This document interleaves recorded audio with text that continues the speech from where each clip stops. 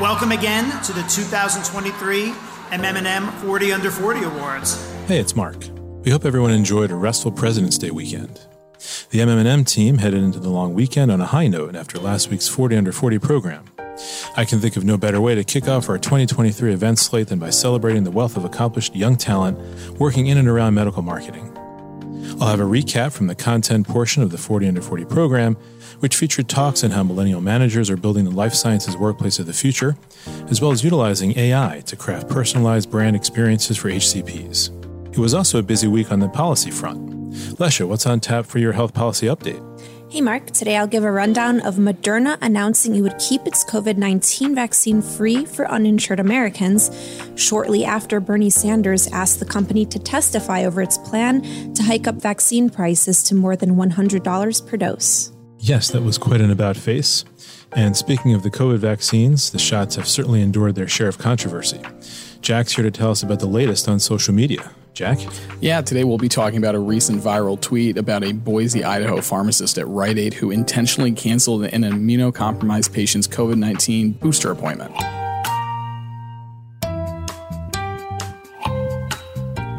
I'm Mark Iskowitz, editor-at-large, and welcome to the MM+M Podcast, medical marketing and media's show about healthcare marketing writ large.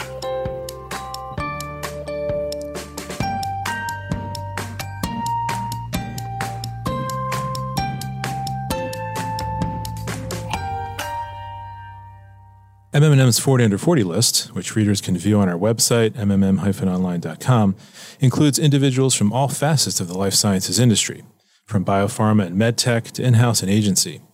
We drew on several of these young professionals for a session, which Lesha moderated, on workplace culture. I was struck by the notion, which I believe was first observed by the Harvard Business Review, that this is the first time in history that we have 5 generations in the workplace, making for some unique but challenging organizational dynamics. After their session, I caught up with a few of these millennial managers to ask how they're embracing the opportunity to shape the life sciences workplace of the future and prioritizing inclusivity in this multi-generational workplace. Maybe if you could just start out by giving us your full name and title, it would be helpful. Sure. My name is Kishan Kumar. I am a director of marketing strategy, leading the women's and breast cancer franchise at Novartis Pharmaceuticals. I'm Amanda Scott, and I'm the associate director of marketing for Advanced Technology IOL's Alcon Vision. Jamie Bull, I'm associate director of consumer digital marketing at Takeda.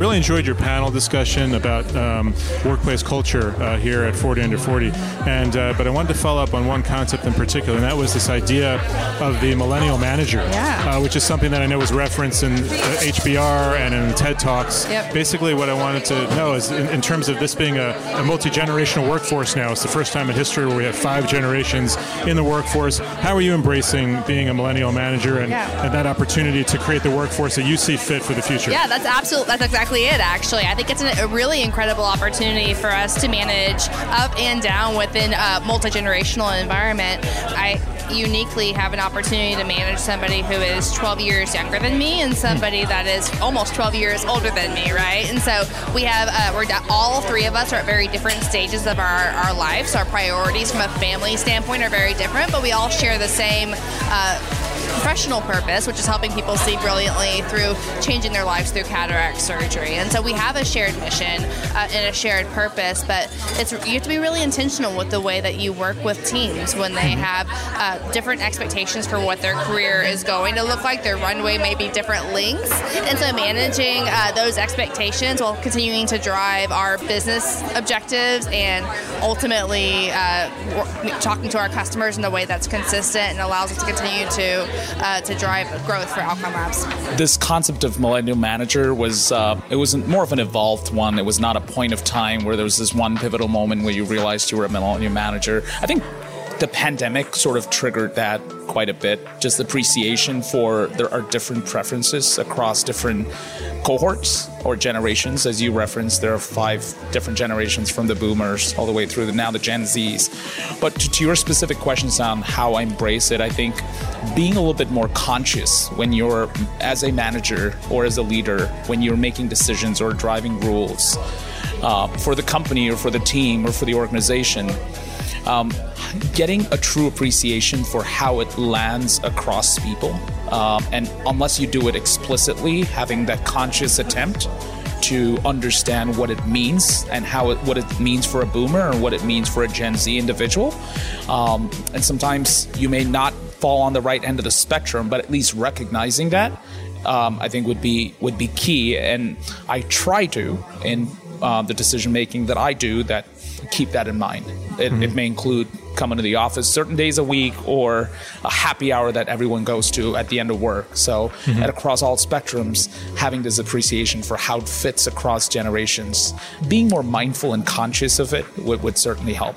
Yeah, the way that I think about it, it's really acknowledging the history of the millennial generation, going from experiencing 9/11 to the Great Recession to COVID. Sort of disruption is sort of part of our entire work career. There's not necessarily the expectation or understanding or even the experience of stability. So as millennial managers sort of come up in the corporate world, there's the opportunity to sort of have that corporate version of the sandwich generation, sort of working with, above and below and alongside multiple generations, and sort of the understanding that all of these different generations have different expectations, different working styles, and sort of the need for that flexibility and fluidity is, for a lot of sort of that millennial manager, a lot of people are, from my perspective, are finding that sort of second nature and not necessarily coming with the same friction that others might, just because the historical perspective and the things that the millennials have experienced over their working careers. Absolutely right. You've really hit the nail on the head in terms of the being accustomed to working in a very dynamic atmosphere. You have to be agile and you have to be used to disruption. It's been nothing but not disruptive over the last few years, right? It's the exact opposite of sort of starting at one company, working there until you're ready to get your watch and your pension and sort of ship off. So it's on the far end of that spectrum. So what happened to that gold watch? Never got that. You mentioned during the panel also that during the pandemic, when you were working from home, it was dogs, it was kids, and you got to know your colleagues not just as coworkers but as human beings. So that was an interesting wrinkle there. Yes, I love that. One of the unique benefits, I would say, of the COVID pandemic, amongst a lot of downsides, was this idea that working virtually and giving us the opportunity to work from home really humanized us, in the sense that if we were looking behind the scenes in those little WebEx or Zoom windows, we saw people's life at play, and we saw when they got a new puppy or when they had a toddler in the screen. One of my colleagues' parents moved in with them during the pandemic. And so this opportunity to not just see ourselves as Alcon associates, but Alcon associates that have lives and priorities beyond the work that we're doing day in and day out, really allowed me to even identify as more than just a brand manager at the time, and we all could sort of see each other differently and appreciate each other differently. I think the present day CEOs, especially of big companies, leave alone pharma, just every company, has arguably the toughest job in history, right? Just there's a new dimension of thinking that the earlier folks did not have to. Going to the office, I grew up watching my dad leave home at 7, come back at 6. Nobody even questioned that. And now this new dimension of, should I even go to work when I get my work done? And, there's this argument around productivity and I'm not in the office. These are hard to counter. So when you are, let's say, in our case, a Fortune 50 CEO, those are not easy decisions to make across countries, across teams, across generations. And so I'm certainly not envious of their roles right now, but I think it is something to witness and to find a good rhythm. The good news is that people in their own ways have found their version of the new normal. There isn't a version of new normal, and the feedback is pretty instant. So you kind of know, if you set a policy, how it lands, be it a leading metric like a survey or a lagging metric like attrition. These are immediate feedback terms, and I think there's no shame in admitting even our company have tried a few options, and I think we're close to finding what new normal looks like for us. Yeah. Another concept I wanted to follow up on from your excellent panel was the concept of inclusivity and what that means to you, how you incorporate that into your role at Takeda in terms of how you manage teams and how you manage agencies. Sure. The way I like to think about it is at the individual level. For teams that I've managed, really understanding what motivates them, how they like to work, their specific communication style. I think it opens up the opportunity for a deeper level of understanding, and how do you help motivate those individuals? How do you figure out the best working style to be able to make sure that you're effectively communicating information across teams, whether that's internally or externally with agencies that are supporting some of the work. So really getting to know them at a different level, not necessarily just what is their bandwidth, what is their project workload look like, sort of what's their skills and experience, but getting to know them at sort of that deeper level on sort of what motivates them, what's their sort of thought process, what's their most efficient communication style. And so that really opens up the door to be able to have deeper conversations and a deeper level of understanding at the manager level about what sort of good employee relationships look like. I think one of the things that I'm really mindful of, particularly with the generational differences that we have in our organization, is we all have different ideas of what inclusivity should look like, new school versus old school. At Alcon, we have this really unique culture that we have a ton of tenure in our company, which is incredible. We celebrate 25, 30, 35, 40-year anniversaries, which creates a lot of consistency in the way that we think, which can be a good thing, but it also has its downsides, right? And so one of the things as a millennial manager that I'm really intentional about is challenging those thought processes. And when we are challenging those thought processes, articulating why we're doing it, so we can all start thinking about things a little bit differently. And challenging my team to be comfortable getting a little bit uncomfortable, right? And it's okay to acknowledge that, you know, it might be time for us to think things through in a new thought process, or approach things differently, whether it's hiring talent for a brochure or bringing on new talent from an acquisition standpoint onto our team. Yeah. One thing you said that stood out to me was that you said when you operationalize inclusivity, you say, I'm doing this because I want to be more inclusive.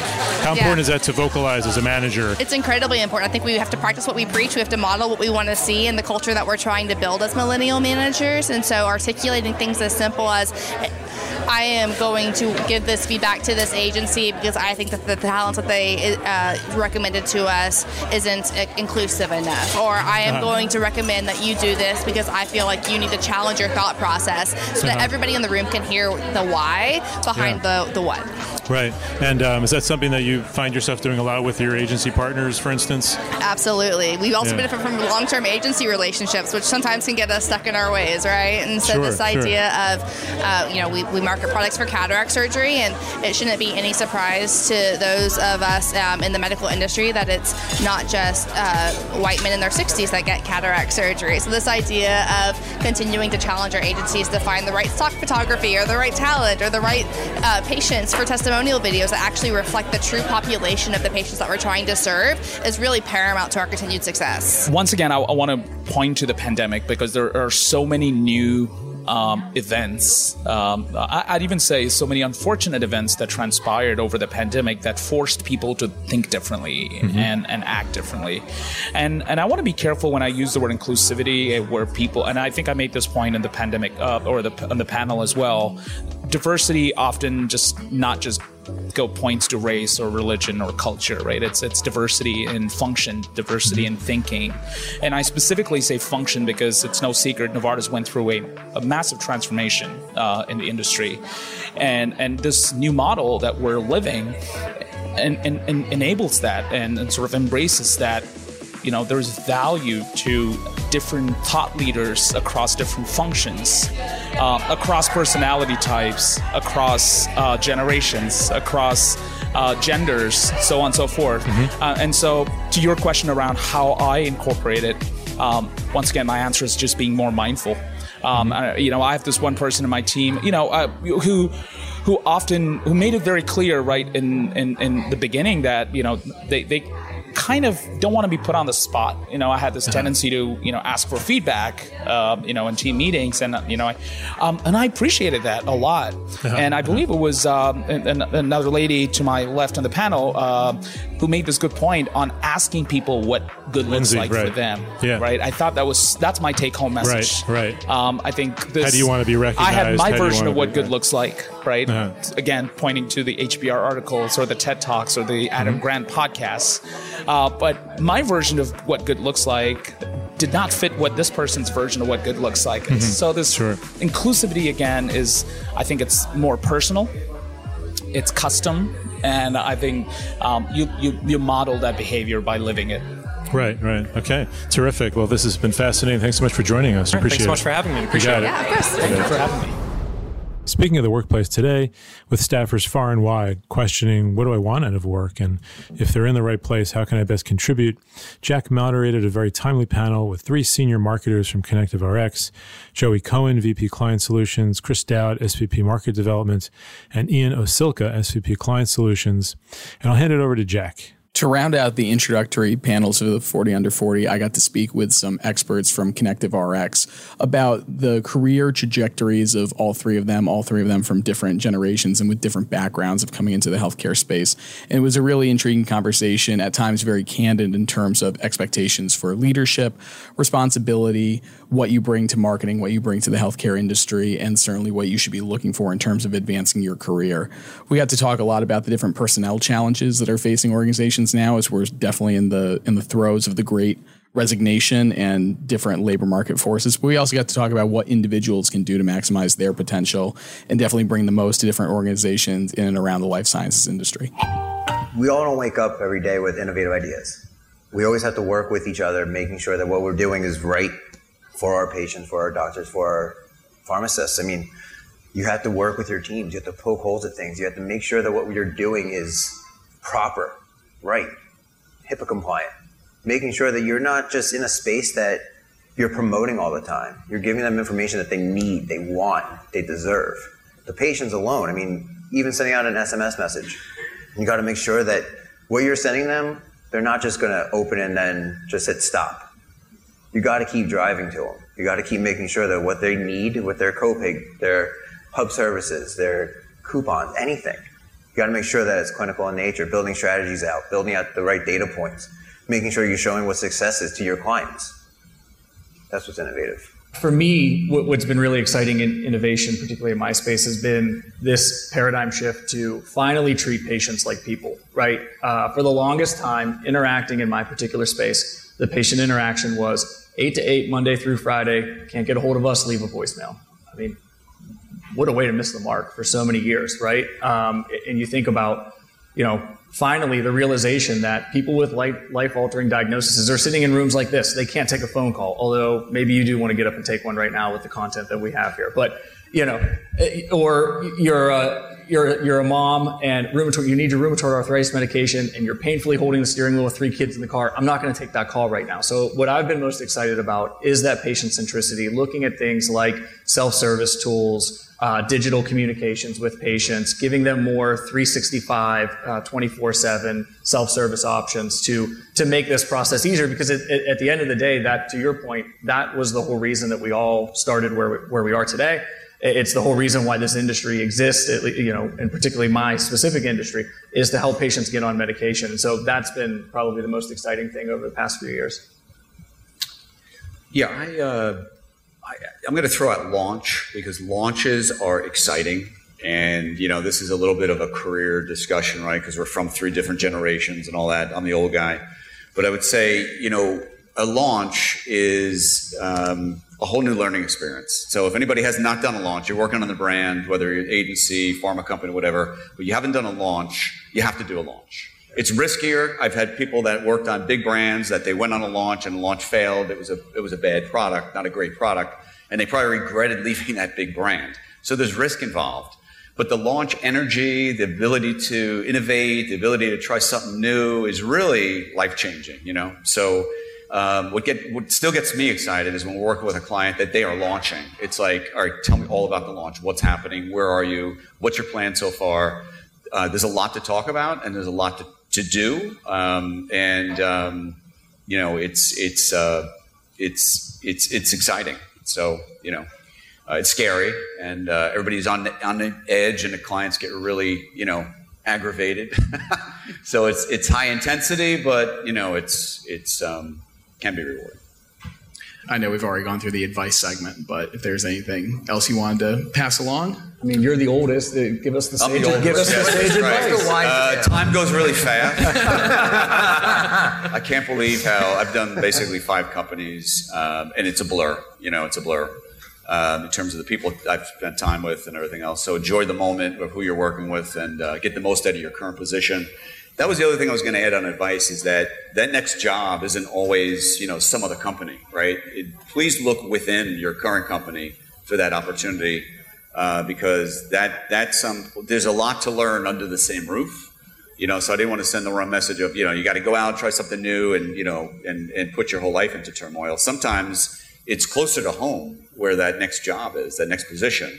You just got to push the corners a little bit. And see what's out there, even under your own roof. I'd go even a step further. Sometimes it's not even in the same company. It's in the same department that you're in, right? I mean, a lot of times it could be the job that you're in. So a lot of times we take innovation. We think to be innovative, I have to go to a new company. I have to go to a new role. But a lot of times it's just challenging yourself and just taking a look at, let's pull process flows out. Let's pull schemas out. Let's look at things. What's stale, and maybe, and stale doesn't mean that, working, leave it alone, right? But find those areas where, you can be innovative in the role that you have today. You don't necessarily have to make that leap to a different spot. And even with being in the same company, the same department, and even like restructuring, if you get restructured, it's not a bad thing all the time. Look for the diamond in the rough. Opportunity. Yeah. I also caught up with the speakers on another panel of the afternoon, which was a case study involving IQVIA, Lasso, CMI, and IBM Watson, in which the 4 partnered on an AI-driven campaign to craft personalized brand experiences for healthcare providers. We'll get to that a bit later in the podcast after Lesha and Jack's segments. Health Policy Update with Lesha Bushak. Last week, Moderna said that its COVID-19 vaccine will remain free for underinsured or uninsured Americans as part of a new patient assistance program it wants to roll out to make sure everyone has access to the vaccine. The company originally planned to increase the price of its vaccine from about $26 per dose to up to $130 per dose after the federal government stops buying vaccines once the public health emergency ends in May. But it appears Moderna has changed its tune shortly after Senator Bernie Sanders asked the company to testify in front of a Senate committee about those planned price increases. Sanders heads an influential Senate panel, the Health, Education, Labor, and Pensions Committee, which has made fighting the so-called greed of pharma companies one of its top priorities. Sanders called Moderna's shift, quote, an amazing coincidence that happened the same exact day we announced that we were inviting them to testify. Moderna didn't explain how the patient assistance program would work, but noted in a statement that everyone in the United States will have access to Moderna's COVID-19 vaccine, regardless of their ability to pay.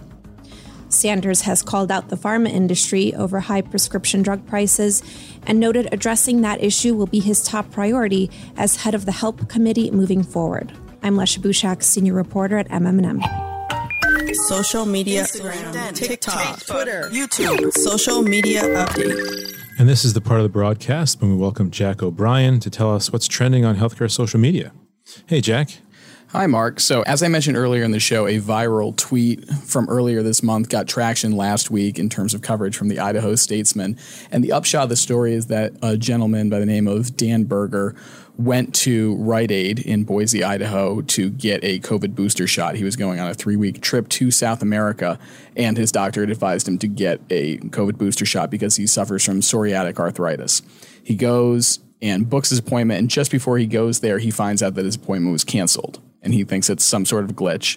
So he rebooks his appointment, goes there, and the person working the desk at Rite Aid, a woman by the name of Amy, doesn't go by any last name in the story, says that she had canceled his appointment because she has an objection to administering the COVID-19 vaccines.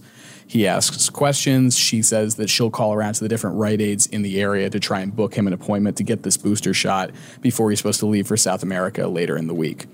After trying to work with Rite Aid and trying to get answers out of them, Berger ultimately goes to Albertsons, another pharmacy in town, and gets his booster shot there. But that's not where it ends. He reaches out to the Rite Aid in that area and tries to get answers. He ends up writing a letter to Rite Aid's CEO, basically expressing his frustrations and trying to understand why he wasn't administered a COVID-19 vaccine, and also why Amy, this pharmacist in question, was still employed by Rite Aid given how the incident unfolded.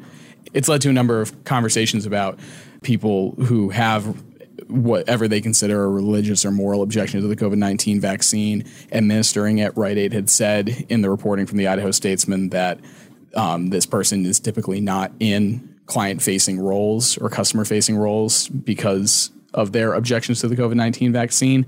And it kind of echoed a little bit to what we saw after the overturning of Roe v. Wade last year, where there were different stories and anecdotes about people not being able to access reproductive health care or abortion medicine at Walgreens or different pharmacies due to issues around administering those. So it was an interesting thing. The tweet went viral.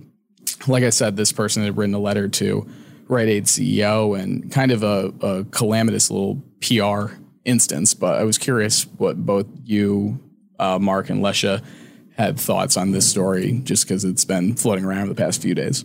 Yeah, I mean, it's a really interesting story. And as we said at the top of the broadcast, you know, the COVID vaccines have certainly endured, you know, their share of controversy on social. So this is just the latest. Usually you hear about conscientious objections with regard to the abortion pills, but not necessarily with regard to the boosters. But, you know, to me, it also calls to mind, you know, highlights, you know, the struggles that the retail pharmacies have been under. There's been a lot of press about how they're transforming their traditional business model. There was a recent profile of Rosalind Brewer, who's about a year into her tenure as CEO of Walgreens Boots Alliance, and how she's really been taking a hard look at the company's retail footprint. She's been closing underperforming stores, and she's sort of overseen this takeover of Village MD to kind of attach the walk-in clinics to the pharmacies in hopes that more people will choose to get their prescriptions from a Walgreens rather than go elsewhere. And so obviously they're under a lot of pressure, and this doesn't help. Yeah, I sort of am echoing Mark on that. I do think it's emblematic of a bigger issue, as he pointed out. CVS Health has noted it's planning to cut hours at 2/3 of its 9,000 locations by March because of these staffing shortages they're facing. Walmart is also planning to cut hours at many of its stores. There's been reports of pharmacist burnout and stress, which got much worse, obviously, during the COVID-19 pandemic. So it's interesting. This is one example of a ripple effect of that larger issue. I also think there's some interesting legal implications of this too. It kind of poses the question is, are these retail pharmacies allowed to fire employees who claim these conscientious objections to distributing vaccines to people who chose to get a vaccine? I believe in 2015, Walgreens fired an employee, and a judge ruled that was okay to do for that reason. But it'd be interesting to see what happens with this. Absolutely. And even just the ripple effects that you talk about on an individual level, like Berger says in this reporting from the Idaho Statesman that he plans on moving his prescriptions over to a different pharmacy. And, that's only to say that it's one person, but it's also to say that if that were to happen to other people, I don't know how patient other people would be, certainly if they're expecting to just go in there, receive their medical care, which I know a lot of these institutions are trying to position themselves as these kind of one-stop shops. I don't know. It's certainly something to keep an eye on, and it's certainly a lot less fun than talking about The Last of Us last week. So now back to a recap of the case study that was featured at 40 Under 40 about an AI-powered campaign that helped healthcare marketers to better personalize outreach to healthcare professionals. There were 4 speakers on this panel, and I caught up with each of them separately to delineate, each of the different facets of this really interesting effort. First, I talked with Cliff Covey of CMI, who was actually the media partner on this campaign, to kind of set it up, talk about the significance and what they were trying to accomplish. Yeah, we just had a great conversation about personalization in media, really about how, especially in the HCP space where there's a limited number of our target audience, really creating more meaningful and personalized connections. We had a case study for a pilot that we ran over the past year. With a real pharma client? A real pharma client, yeah. It was especially important for this brand to create those meaningful connections. It's a very competitive space. There's a number of brands with significant budgets, and we didn't want to feel like spam. We wanted to make those more personalized, deeper connections to drive better experiences and have them take the actions we want them to take that will hopefully result in business results down the road. And so we look to IBM Accelerator, which we were introduced through our partnership with Lasso, to use their product, which is dynamic creative and dynamic creative optimization through AI, to really allow us to serve the most personalized message at the right time to our target audience. Super. So it involved CMI, Lasso, IBM Watson, and IQVIA. Those are all the partners in this campaign. It was a first in pharma pilot with those partners. So obviously, as the media agency, we have a long-standing partnership with Lasso, who introduced us to the IBM crew and the product, and it was a perfect fit for what we were trying to achieve. And to talk about how AI was used to personalize the outreach, I spoke with IBM Watson's Sean Kearney to talk about how they switched up everything from the language used in the messaging to the imagery based on the artificial intelligence. By using AI, you can look at more signals than just contextual. So contextual is part of the soup, but it's not the main thing.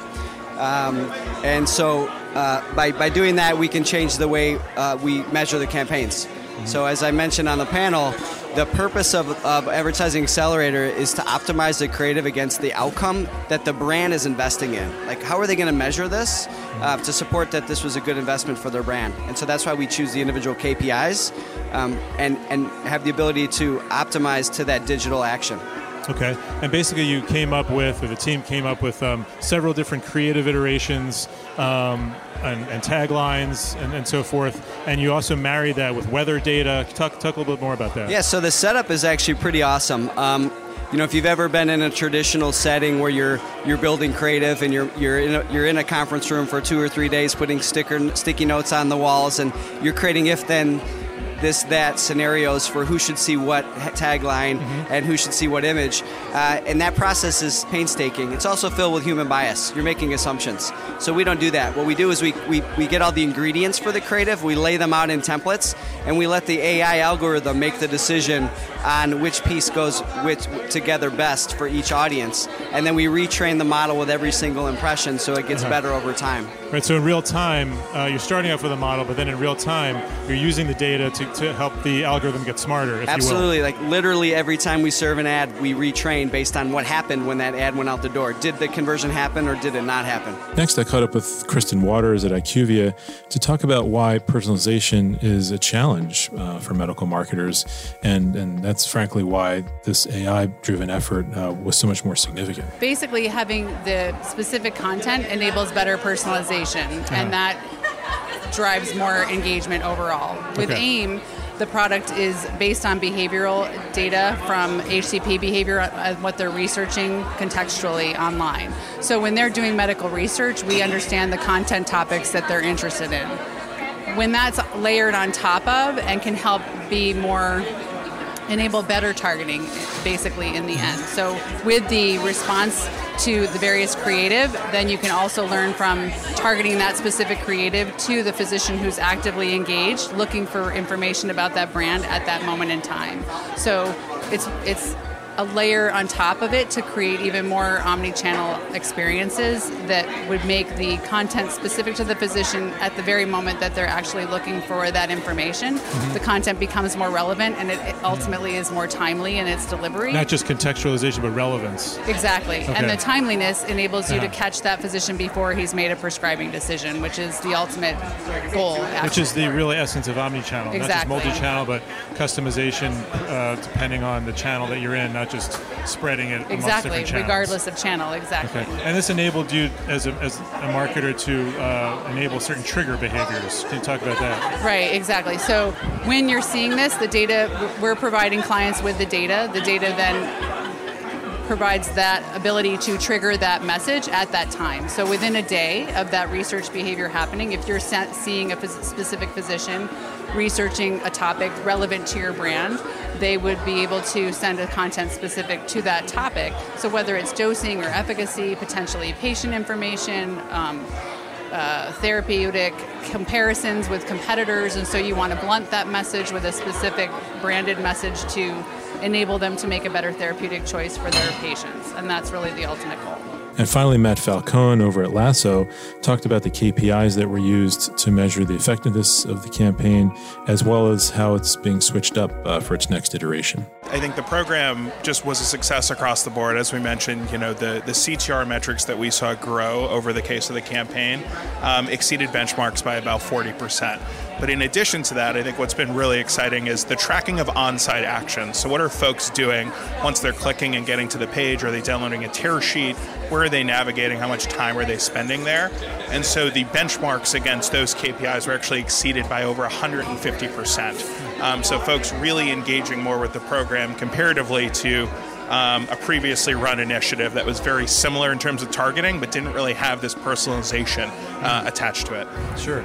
And in addition to those KPIs, you're also able to glean a lot about the audience, right? Tell us about that. Absolutely, yeah. I mean, you can learn a ton about the audience, and I think what is really interesting as well, which is something that kind of we bring to the table in some of the next iterations of this, is two things. One, looking at gross metrics directly in the platform, meaning we can actually pull in clinical behavior of the individuals that we've delivered ads to see deterministically, do we need to optimize to different tactics or to different target lists or to bring in different specialty groups.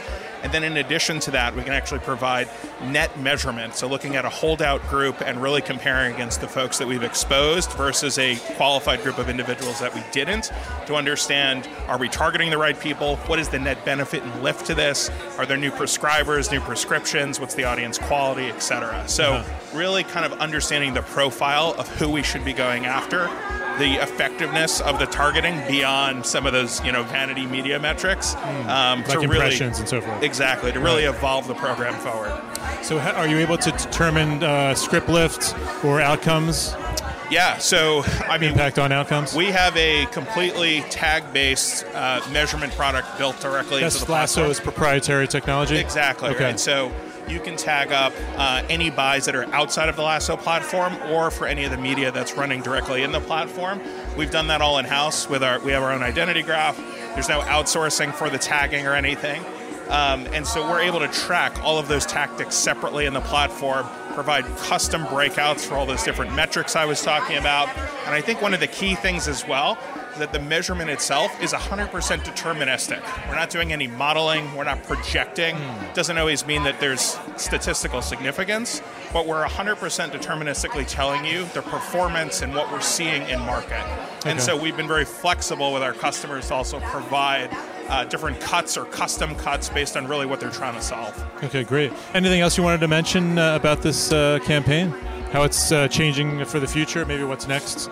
Yeah, I mean, I think it's going to be a continued evolution of bringing together some of the different pieces in the stage. And by that I mean thinking of the creative differently, thinking of the targeting differently, thinking of measurement differently, right? Like target lists to date have been stagnant. How do we bring in dynamically refreshed audiences based on some of the AIM behavior, based on real-time prescribing behavior?